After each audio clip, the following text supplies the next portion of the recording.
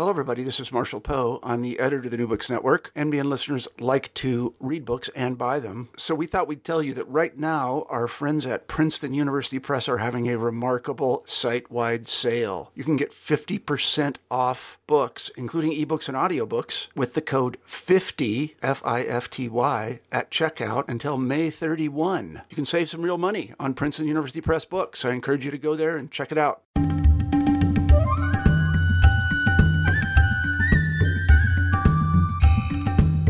Hi there and welcome to New Books in South Asian Studies. Today we're speaking about Waste of a Nation, Garbage and Growth in India, a book by Asa Doran and Robin Jeffrey. The book is published by Harvard University Press in 2018. Is India facing a waste crisis?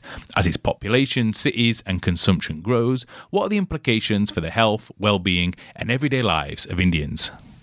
To find out the answer, we talked to the two authors. Asa Doran is Associate Professor of Anthropology and South Asia at Australian National University, and Robin Jeffrey is Emeritus Professor at La Trobe University and Australian National University. We're going to be co-hosting the podcast today. My name is Ian Cook, and I'm here with Yuli Pertzel. Hello. Hello. So earlier on, I called up Asa to speak with him while Yuli caught up with Robin face-to-face in the UK. So first we'll hear my conversation with Asa, and then Yuli will speak with Robin after that. We hope you enjoy the podcast. Okay, so my first question is the big question, I suppose, that drives your book. Is India facing a waste crisis? Yes, I think it is facing a waste crisis in manifold ways. And this crisis is also an incremental one. I mean, we've seen the air pollution in major Indian cities. We know already of the water pollution, the industrial factory construction debris, and all the consumer-driven pollution that is happening is all about different forms of waste. And I think that crisis involves reducing, containing, and domesticating that waste. Domesticating, you could call recycling the waste. And that really requires a political will beyond the simple top-down approach and photo ops that some government officials like to have. And it seems to me like this waste crisis is very much about enforcing the regulations. In some cases, there are regulations, but there's no enforcements. I'm thinking, for instance, of the tanneries along the Ganges, or say the sewage flowing into the river in Varanasi, where I did a lot of my field work. And actually, Varanasi is the Prime Minister's constituency, and recently it was voted as one of the filthiest cities in India itself. So yes, there is a crisis, and the crisis has to do with the fact that the population, the density is incredibly high. The volume of waste has increased since the economy was liberalized, and these are the things that are driving it, and alongside the question of who has to deal with that waste, which we know that, of course, it's the downtrodden, the oppressed, the lower caste, the disadvantaged people. Mm-hmm, mm-hmm. So how did we get to this point? What's the history behind this waste crisis? Well, I think with liberalization of the economy, since 1991, waste was turbocharged, as it were, generating new volumes of waste from mines, factories, and agricultural industries. Solid waste also comes from homes, of course, from businesses, and the liquid waste from sewage, open defecation, and industrial effluents that are dumped into lakes, rivers, and the ocean from expanding towns and cities in India, because India is an urbanizing country. Mm-hmm, mm-hmm. And you bring up this idea in the introduction of the book about a binding crisis. What do you mean by a binding crisis, and why do you think it's important for helping us understand the current waste situation and what might happen in the future? That's a good question. I think that the notion of a binding crisis is really about what is the potential of a crisis to achieve. And we argue that in some instances, it demonstrated the potential to bind different classes of citizens for a common goal, especially when responding to a disaster like waste and waste management. So take, for instance, again, air pollution, which may choke the poor, but the rich too are coughing, right? Their children too are exposed to this air pollution, and they have respiratory diseases. And it also affects business and tourism. People don't want to come to India. A couple of years ago, embassies were closed down as a result of the air pollution, and productivity was reduced. In other words, I think really no one can escape this kind of binding crisis, and it has the potential to drive change. I mean, I was just thinking about China's recent announcement about the massive environmental overhaul that they're trying to do in an effort to curb the air pollution in their major cities. If you remember the Beijing Olympics. But now they're actually sending thousands of supervisors to ensure that regulation is adhered to, and also to uncover the kind of structural and industrial problems to do with waste. So I don't think we need to romanticize crisis. A lot of times crisis actually affects the poor and the dispossessed in the most disastrous way. But there are instances, like even if you think about 150 years ago, the Great Stink in London in 1858, which hit the city and caused the parliament to act and legislated, for things to happen in terms of sewer systems and improving the quality of sewage that followed. Mm-hmm, mm-hmm. It's interesting that you mentioned this case in China where they're sending people to enforce regulations. It made me think a little bit about, attitude towards waste. And as someone who, we get sort of socially conditioned in school in the UK, but from a very young age, I can even remember the rhyme the teachers used to say to us, like, pick it up, put it in the litter bin. We used to get told that in school and go out and put our rubbish in the rubbish bin. And when I'm in India, very often I spend time with door-to-door salespeople going around, and then people would just get, the salespeople would just get whatever they've been drinking or eating and just throw it on the floor, and they would laugh at me because I would always take it home with me and put it somewhere. Although who knows what actually happens to that waste in the end? It might also just get dumped somewhere. But it leads me to think, is it a question to solve this crisis or to in some way curb the biggest effects of the crisis? Is it also a question of people's attitude towards waste that needs to be changed?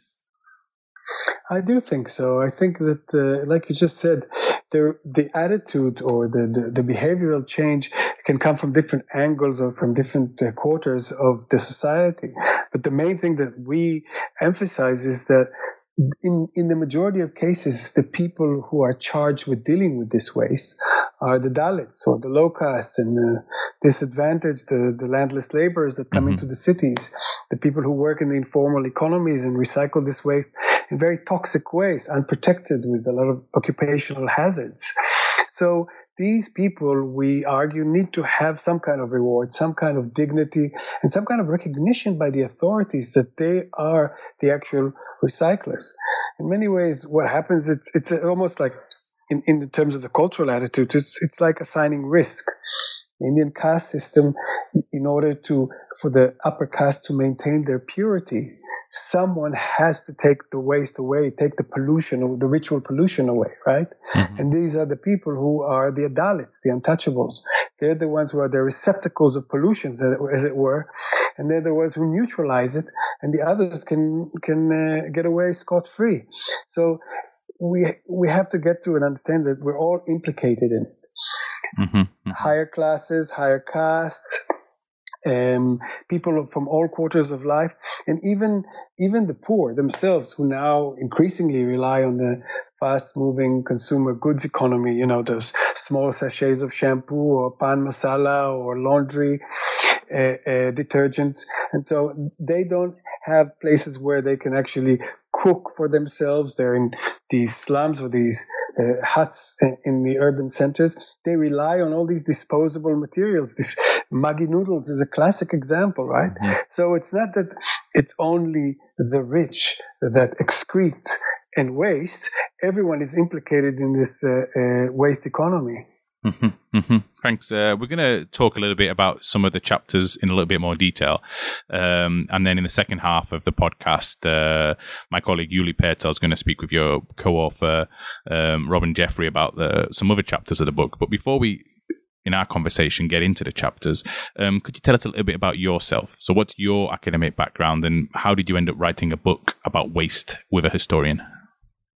Right. Well, I I originally went to India when after the army. I'm originally from Israel, and I was kind of captivated by the country, and I kept coming back. And I was very interested in a place called Varanasi, which is in North India, and I was working initially on the river people who live have a living relationship with the river. And of course, we know that the river Ganges, or Ganga as it's called, is a very polluted river, and this kind of tensions that exist where a river is considered pure ritually, but it is extremely polluted physically, from whether it's the tanneries that come from the north, or whether it's the sewage that is discharged into the waters of the river. So the question of environment and waste was always something that kind of occupied me at the time when I wrote that. But also something that I found quite fascinating when I was working with these boat people is that they had this seemingly innocuous device, the mobile phone, came into their lives, and I decided to think about what are the effects of the mobile phone on their social relations, on cultural attitudes, on their economic relations. And Robin Jeffrey, who is a media expert and a historian, was equally interested in this arrival of the mobile phone to India.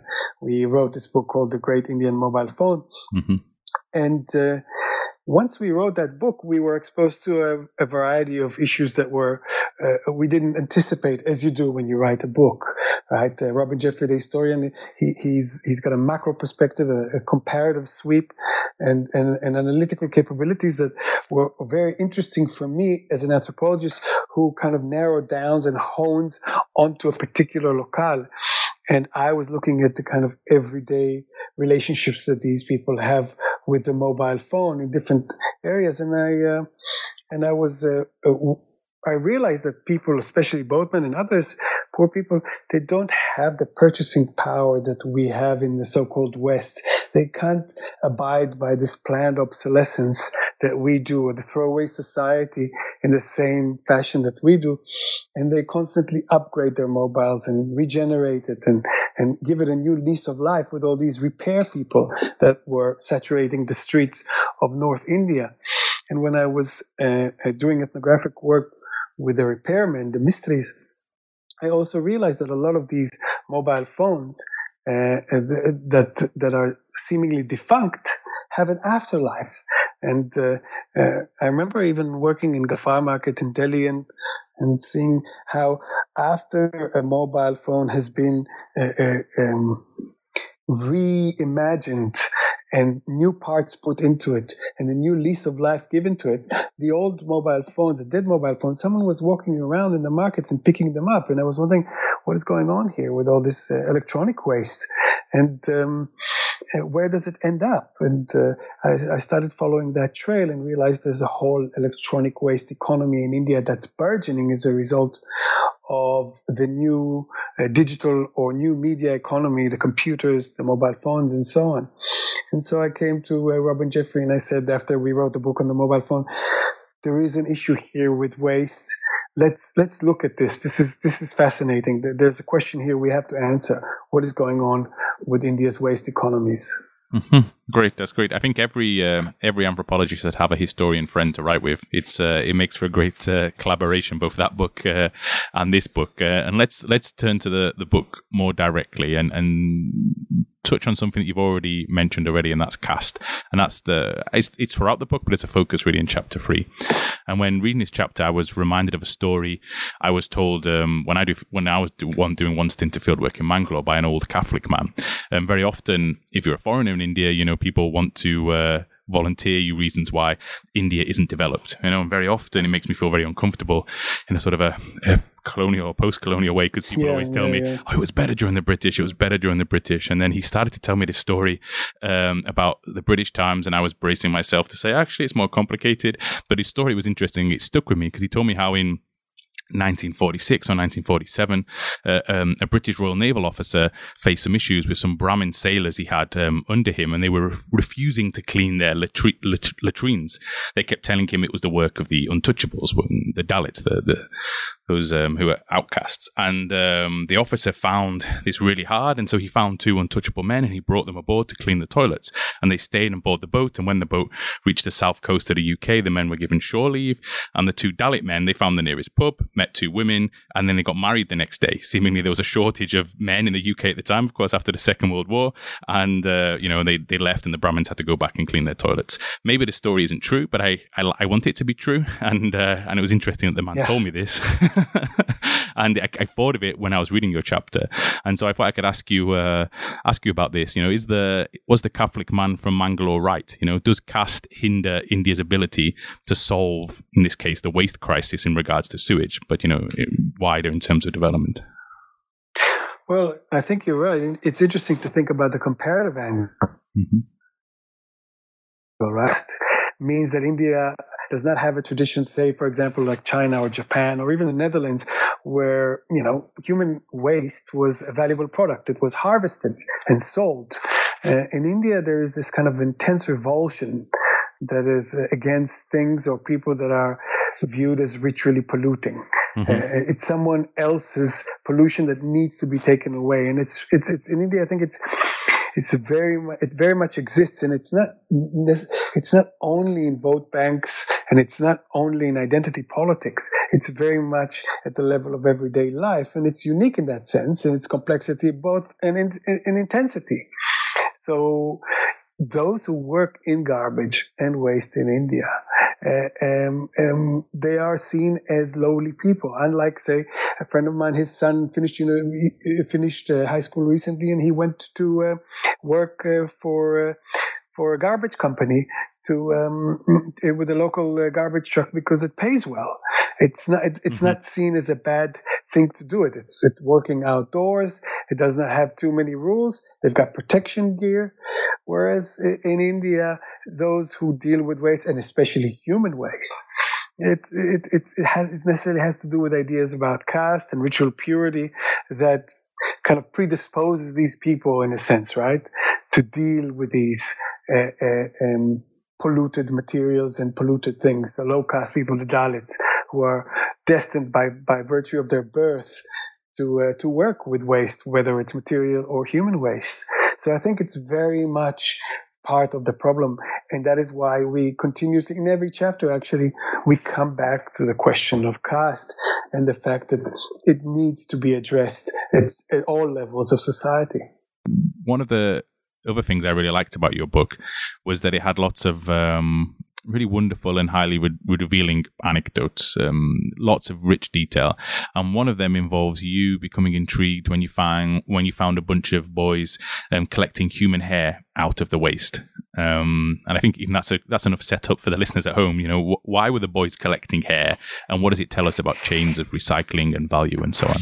In general terms, I think that for waste to gain value, it needs space, right? It needs space, and it always needs to be on the move. Mm-hmm. This is what propels that waste chain.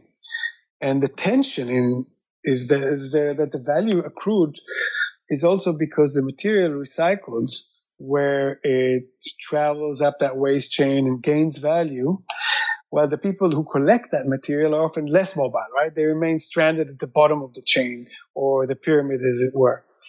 Now, in India, there's an enormous pool of workers that want employment under almost any conditions. We've already spoken about them. And this gives India that potential to collect and sort and process waste in incredible ways that would be difficult to reproduce in other places in the world. But it also has a kind of weakness, because cheap labor becomes a magnet for discards and from elsewhere in the world. So Robin and I speak about the kind of shipping industry and how all those ships are beached in India for recycling. And what we try to juxtapose is the hair economy, which is a kind of a reversal, as it were, because hair from India, hair brushings from India, are exported to the so-called West for wigs and so on. I was walking around with these waste pickers in the outskirts of Varanasi, and by around midday, they unpacked the gunny sacks that they were picking up all the stuff, whether it was shoes or cassette tapes or henna bottles or what have you, plastic, iron, paper, and these are ordinary things, that they use, and they come back to life under all of sorts of mysterious forces. And one of these things that I noticed is that they kind of picked hair from their daily harvest and put it in a small container. And I was asking them, what are you doing with this scraggy hair? Where did you find it? It was wound around different materials or in the gutters and what have you. And they said to me, we take it, we wash it, and then we sell it to a Bengali hair trader who has his office or 2 rooms nearby in the slum around the area. And then I followed that, and I went to visit the Bengali trader himself, and realized that he is specifically, his main business is the hair trade, and he packs it up, he cleans it, he segregates it further, sorts it further, refines it, and then sends it off to the various journeys that it goes to. And I continued to follow the hair trade to different mid-size wholesalers in Delhi, and I reached the so-called King of Hair, the self-styled King of Hair in Delhi, who's who at the time I was told I would never be able to visit his factory. But then I called him, I spoke with his brother I think it was his brother in Hindi, and he sent his Mercedes to pick me up from my guest house. And I realized he has a big business. Indeed, he was exporting 60 tons of waste hair a month, and even received a prize from the President of India, export prize. And bear in mind, this is not the famous temple hair of South India, which we all know is very prestigious because Indian hair is considered a very good quality hair. I'm talking about waste hair. And this is, I guess, what is fascinating for an anthropologist, because these kind of hair brushings are almost decontextualized, and they re-enter the kind of recycling track. It goes from completely worthless to a highly prized, esteemed material, and that goes through this kind of journey, this transmutation, like an alchemy, and it turns into almost gold in terms of the price that it fetches in various places in the West, as it goes into the wig industry and so on. So the story of hair could be almost seen like Indian cosmology transformed into global capitalism. The ritual beliefs and practices associated with bodily hair in India are complex, and a lot of times it's considered polluted, and they're implicated in the decline and rehabilitation of the person, whether it's a South Indian devotee or a polluted widow in Varanasi. Hair is a personal, very human story in the afterlife of the human being. And this life cycle of material is something that I was very interested in tracking and seeing how hair accumulates value. And I guess what was also fascinating for me is because hair has such a polluting connotations in the Indian context. When I went to visit the factory in Delhi, it's almost like a Fordian organization. The hair itself is being refined and processed and measured, enumerated, weighted. It's stripped out of its previous life by this kind of capitalist Fordist process and re-enters this commodification where it can then be put into boxes. And I remember seeing in the factories dozens and dozens of boxes continuously in different rooms. Different people were doing different things in order to kind of prime this hair for export. So that for us was a really good example of how in the waste chain you have even things that we don't necessarily recognize as potentially recyclable arriving at this kind of end of chain commodity that sells for over $300 a kilo in its raw form in Western countries. Mm-hmm. It's absolutely fascinating. We're going to hand over in a minute to Robin and Yuli, but before we do that, can you tell us what you're working on now that this book is out? As it almost always happens with anthropologists, something leads to another, and At some point, I was working in Hyderabad, and I heard about these pharmaceutical companies. I mean, Hyderabad is the pharmaceutical capital of India, and a lot of pharmaceuticals, because antibiotics is now considered unprofitable to produce in so-called Western countries, they've offshored it to India. With special economic zones, and India provides far better conditions with cheap labor, but also it's not as regulated as you would want. So you have this kind of rapidly expanding pharmaceutical industry, but this is also means that a lot of medications, a lot of these antibiotic factories are discharging antibiotic-laden waste into the environment. And I was going around and looking at this waste flowing into the villages, and it actually harms the fields, it harms the people, it creates what we call antimicrobial resistance, or it generates and boosts these multi-resistant organisms, bacteria that have developed resistance to all available antibiotics, as a result partly of this kind of globalization, the comparative advantage, so-called, and the offshoring of the antibiotic industry. And of course, there's other reasons why India has become such a center point for these multi-resistant organisms. So this, for me, is a really interesting and urgent issue to look at, because so the so-called superbugs, these resistant organisms, they don't discriminate. They don't care what caste you are, what class you are, and they also move boundaries. They move from place to place with goods, people, food. So in some ways, we come full circle. This could eventuate as another binding crisis, as it were, and that's what I'm looking into. Wow, it's urgent, important, and really interesting. We look forward to reading the fruits of that sometime in the future. Thanks once again, Asa, for coming on New Books in South Asian Studies. Thank you very much for having me.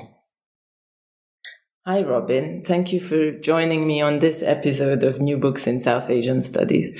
Thank you for asking me.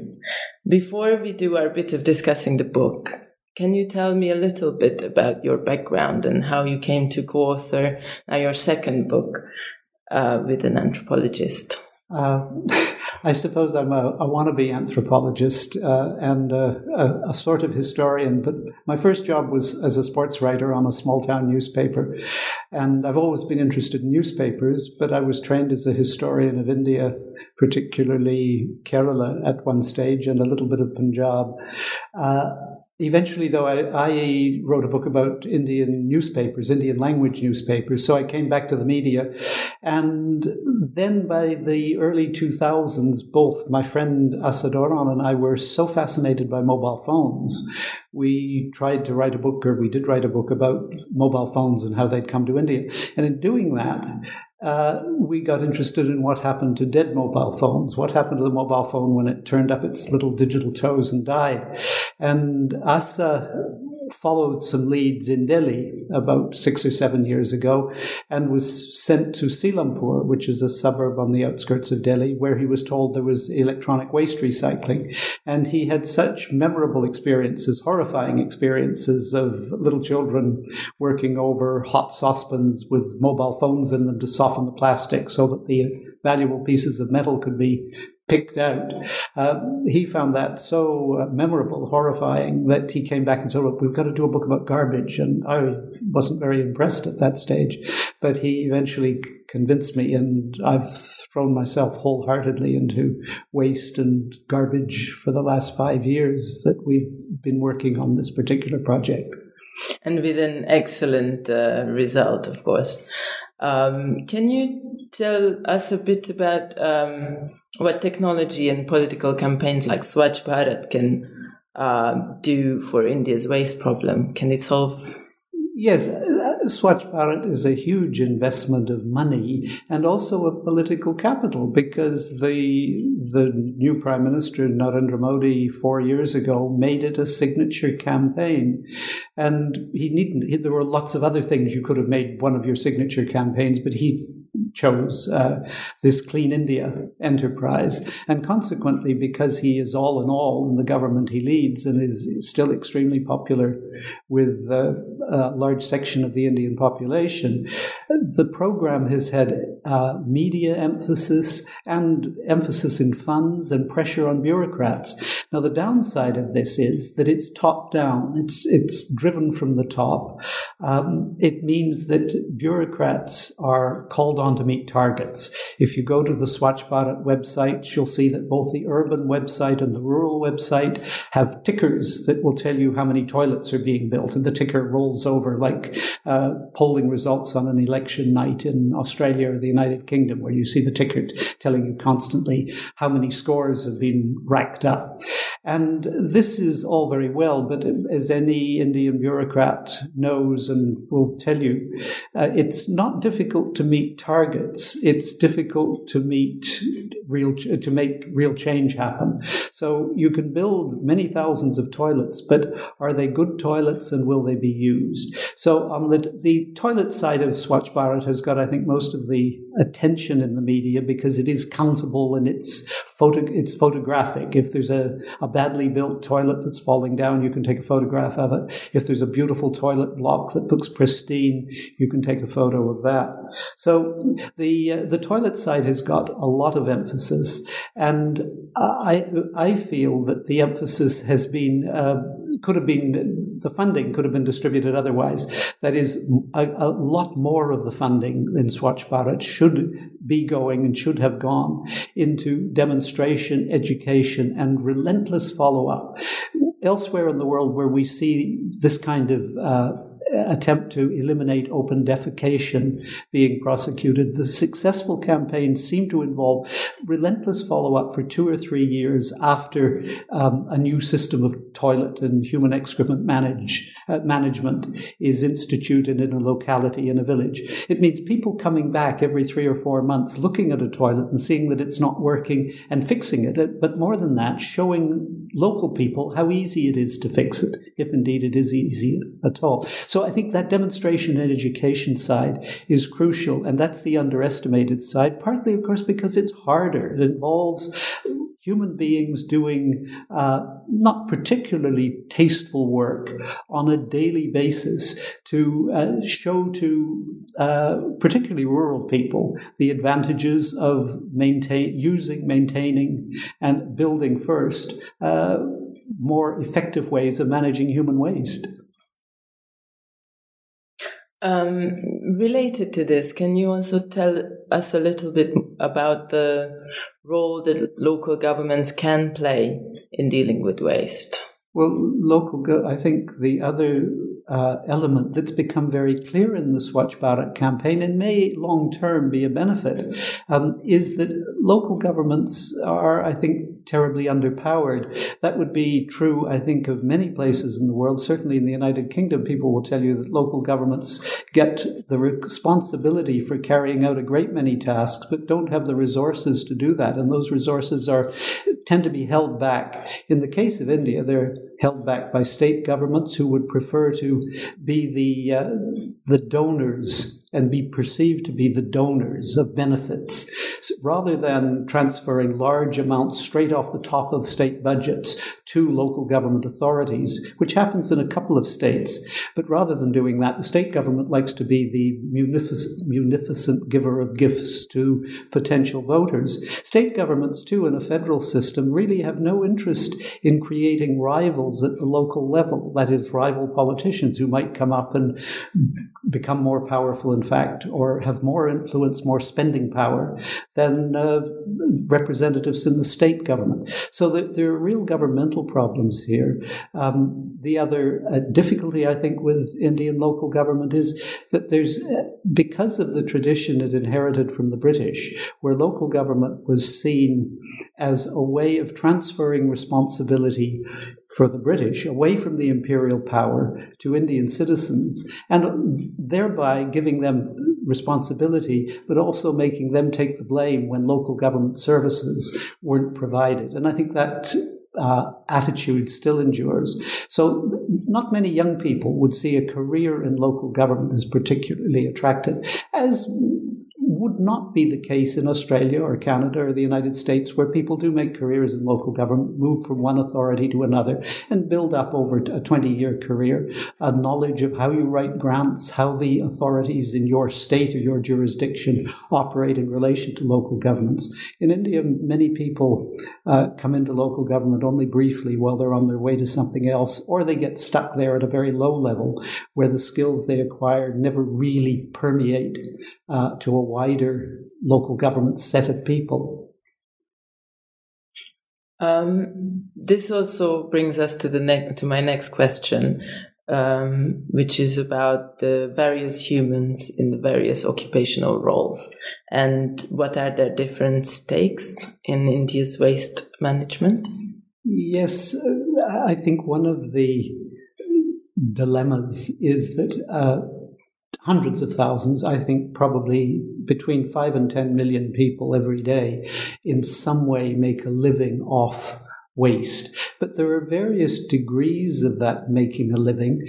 There are some, perhaps at the better end of the better looked after end of the scale, who are actually employees of local government authorities, and they often, or occasionally anyway, will get housing provided as part of that, and they will have a regular salary that should be paid, but often isn't. Now that would be the most secure end of it. At the very other extreme, and then there are levels in between, but at the other extreme are people who have nothing but forage for what they can find each day, sell what they can find, and that's how they live.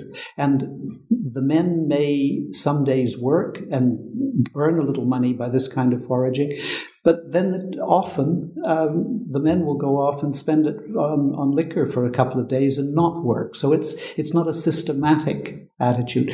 Women, we've heard over and over again, are different because women drinking is much, much, much less common in India, and women have responsibility for children, and that responsibility is a huge incentive to regular attendance, regular work, and of course regularly feeding your kids. So that at the end of the actual hands-on work on waste, there are various categories or various categories of people doing this work. Then as you move up the scale, there are the kabadiwalas, the waste collectors, what in the old days in England were called rag and bone men, who collect waste, sort it, and pass it up the chain to the point where somebody else can begin to will treat waste not as something that's thrown away, but as product that can be turned into something else, whether it's wigs made out of human hair or plastic bottles made into door frames and park benches and so on. But that process is another stage.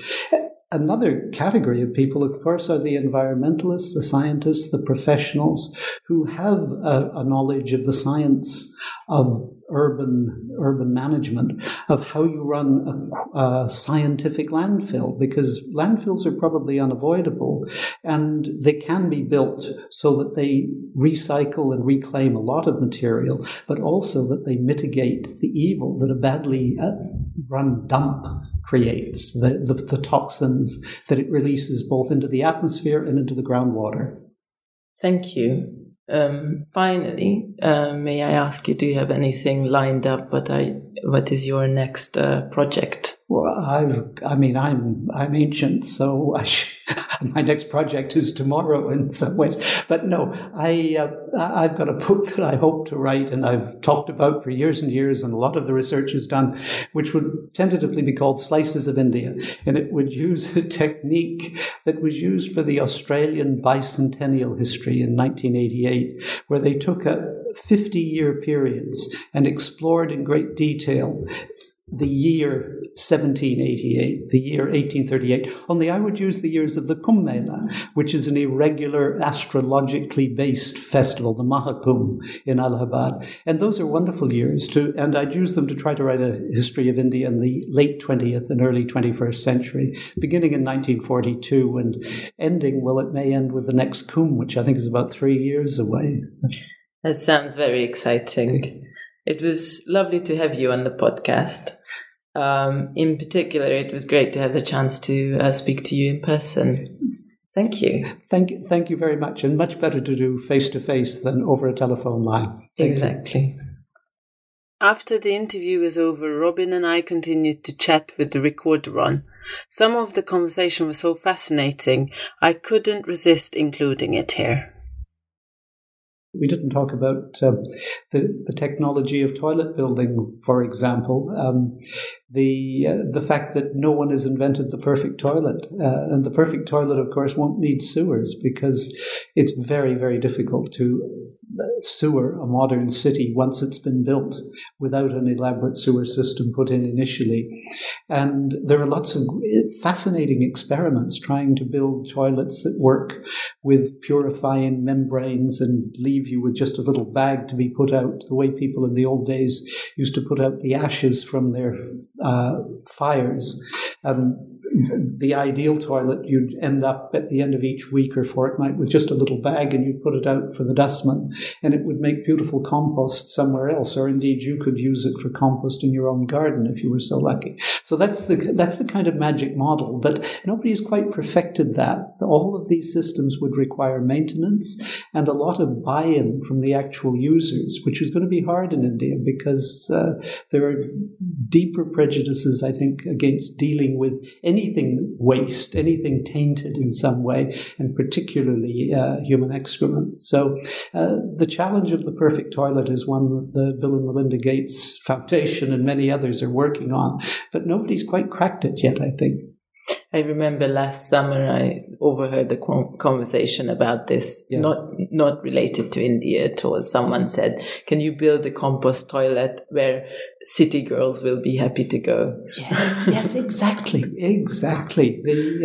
There are quite good toilets used in a number of places now. I think the New York Zoo has a very good composting toilet situation, but they have space to do it, and they have trained people who are handling the material every day. And that technique, that particular toilet technique, which I think was devised in Sweden 70 years ago, that's used in Australia too in national parks and nature reserves and so on. But it really does require space. It requires particular kinds of containers, and it requires people who understand it and are prepared to maintain it on a daily basis. And is this the membrane toilet that you also mention in your book, or? No, this isn't a membrane. The one I'm talking about is not a membrane toilet. It's not. Is that the one that has the name Ecosan? But it's the two-chamber one. The two-chamber, and then constant putting of ash or a kind of composting accelerant in with the material. But the membrane toilet is very, very neat. But I think it's being developed by a water institute based in Sussex. I think we talk about it a little in the book. And that one would be wonderful. And their idea is that this could become a business, that every fortnight a person would call at your door and would remove the bag that was in your toilet, replace it, and would have, for his business, a valuable product, as well as a fee from the householder for having come and maintained the toilet.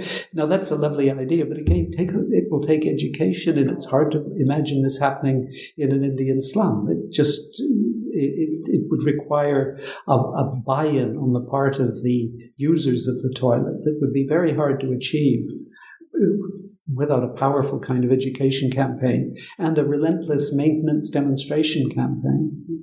But another issue which I'm kind of trying to deal with in my work is that the idea, if we play with the idea that we might come to the right technology that would solve the problem, that would eventually reduce the human or the labor power that's needed.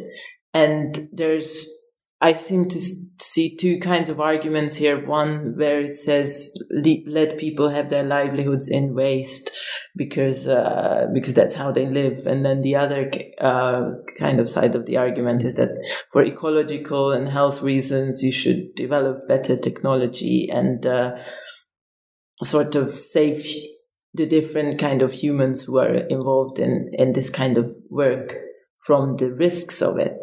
And I'm not really managing to wrap my head around this kind of. Yeah, I mean, I don't think there's anything.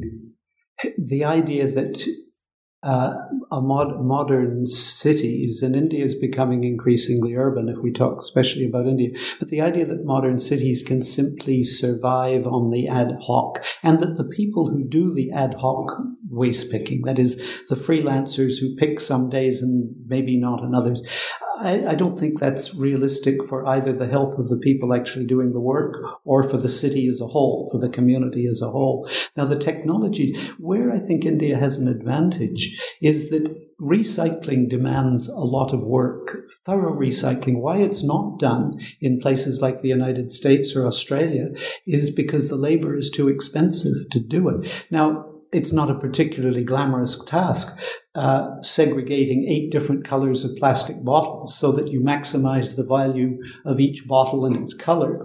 But nevertheless, it is a remunerative task, and somebody can there's money to be made out of it. Now, to regularize that, to guarantee a reasonable wage for the people doing it, and most important of all, to increasingly reinforce the idea that their children need not do this, that there are going to be schools available, midday meals available, where the children of people who are doing this arduous and not particularly exciting work are going to have the opportunity to think about doing other things in their lives. So if one were trying to imagine a very rosy, spectacled vision, you would see the current waste-picking cadre, at the very end of the scale, the freelancers who just find what they can each day, having increasing opportunities to work in better conditions with better amenities and better equipment, with perhaps even a little bit of training along the way, in better conditions with a regular, fair salary, and with behind them the schools that their kids ought to go to and the health services that will keep most of the babies healthy. That would, and then, as you move up the scale, increasing levels of technology introduced, so that when you get to sewage treatment plants, which you will have to have in great cities, that those sewage treatment plants are using the best, latest technology, and they're maintaining it, because that's how you keep a city's. It's one of the ways you keep a city's water pure. So one can, as I say, with a very rosy spectacle view, see a way of trying to absorb the people at the very lowest end of the rag picking into a more systematic method that also ensures better collection and better reuse of the products that are collected. I just read this morning, as I came out in the newsletter of one of the Australian Associations of Waste Management, that there's been a new waste processing plant opened in a suburb of Sydney, and the people backing this plant say that what they're trying to do is not push waste, they're trying to pull product, and that is they reckon they have a system that will allow them. They're proposing to you, among the things they will work on is stormwater drains, and apparently there's a great deal of material that goes into stormwater drains. The idea is to capture that material as part of their product and separate the plastic from the glass from the paper and turn it into material of value. And of course, the Chinese ban on the import of waste is going to accelerate this, because it is going to make doing it locally there's going to be more reward for doing this kind of thing locally. So, as I say, that's how you can imagine dealing with this awful problem that you put people out of work. Thanks so much for listening to New Books in South Asian Studies. I've been your host, Ian Cook. And I've been your host, Yuli Perza. Today we've been speaking about waste of a nation, garbage and growth in India. We hope you enjoyed the podcast, and we hope you listen again next time. Ta-ra! Bye-bye.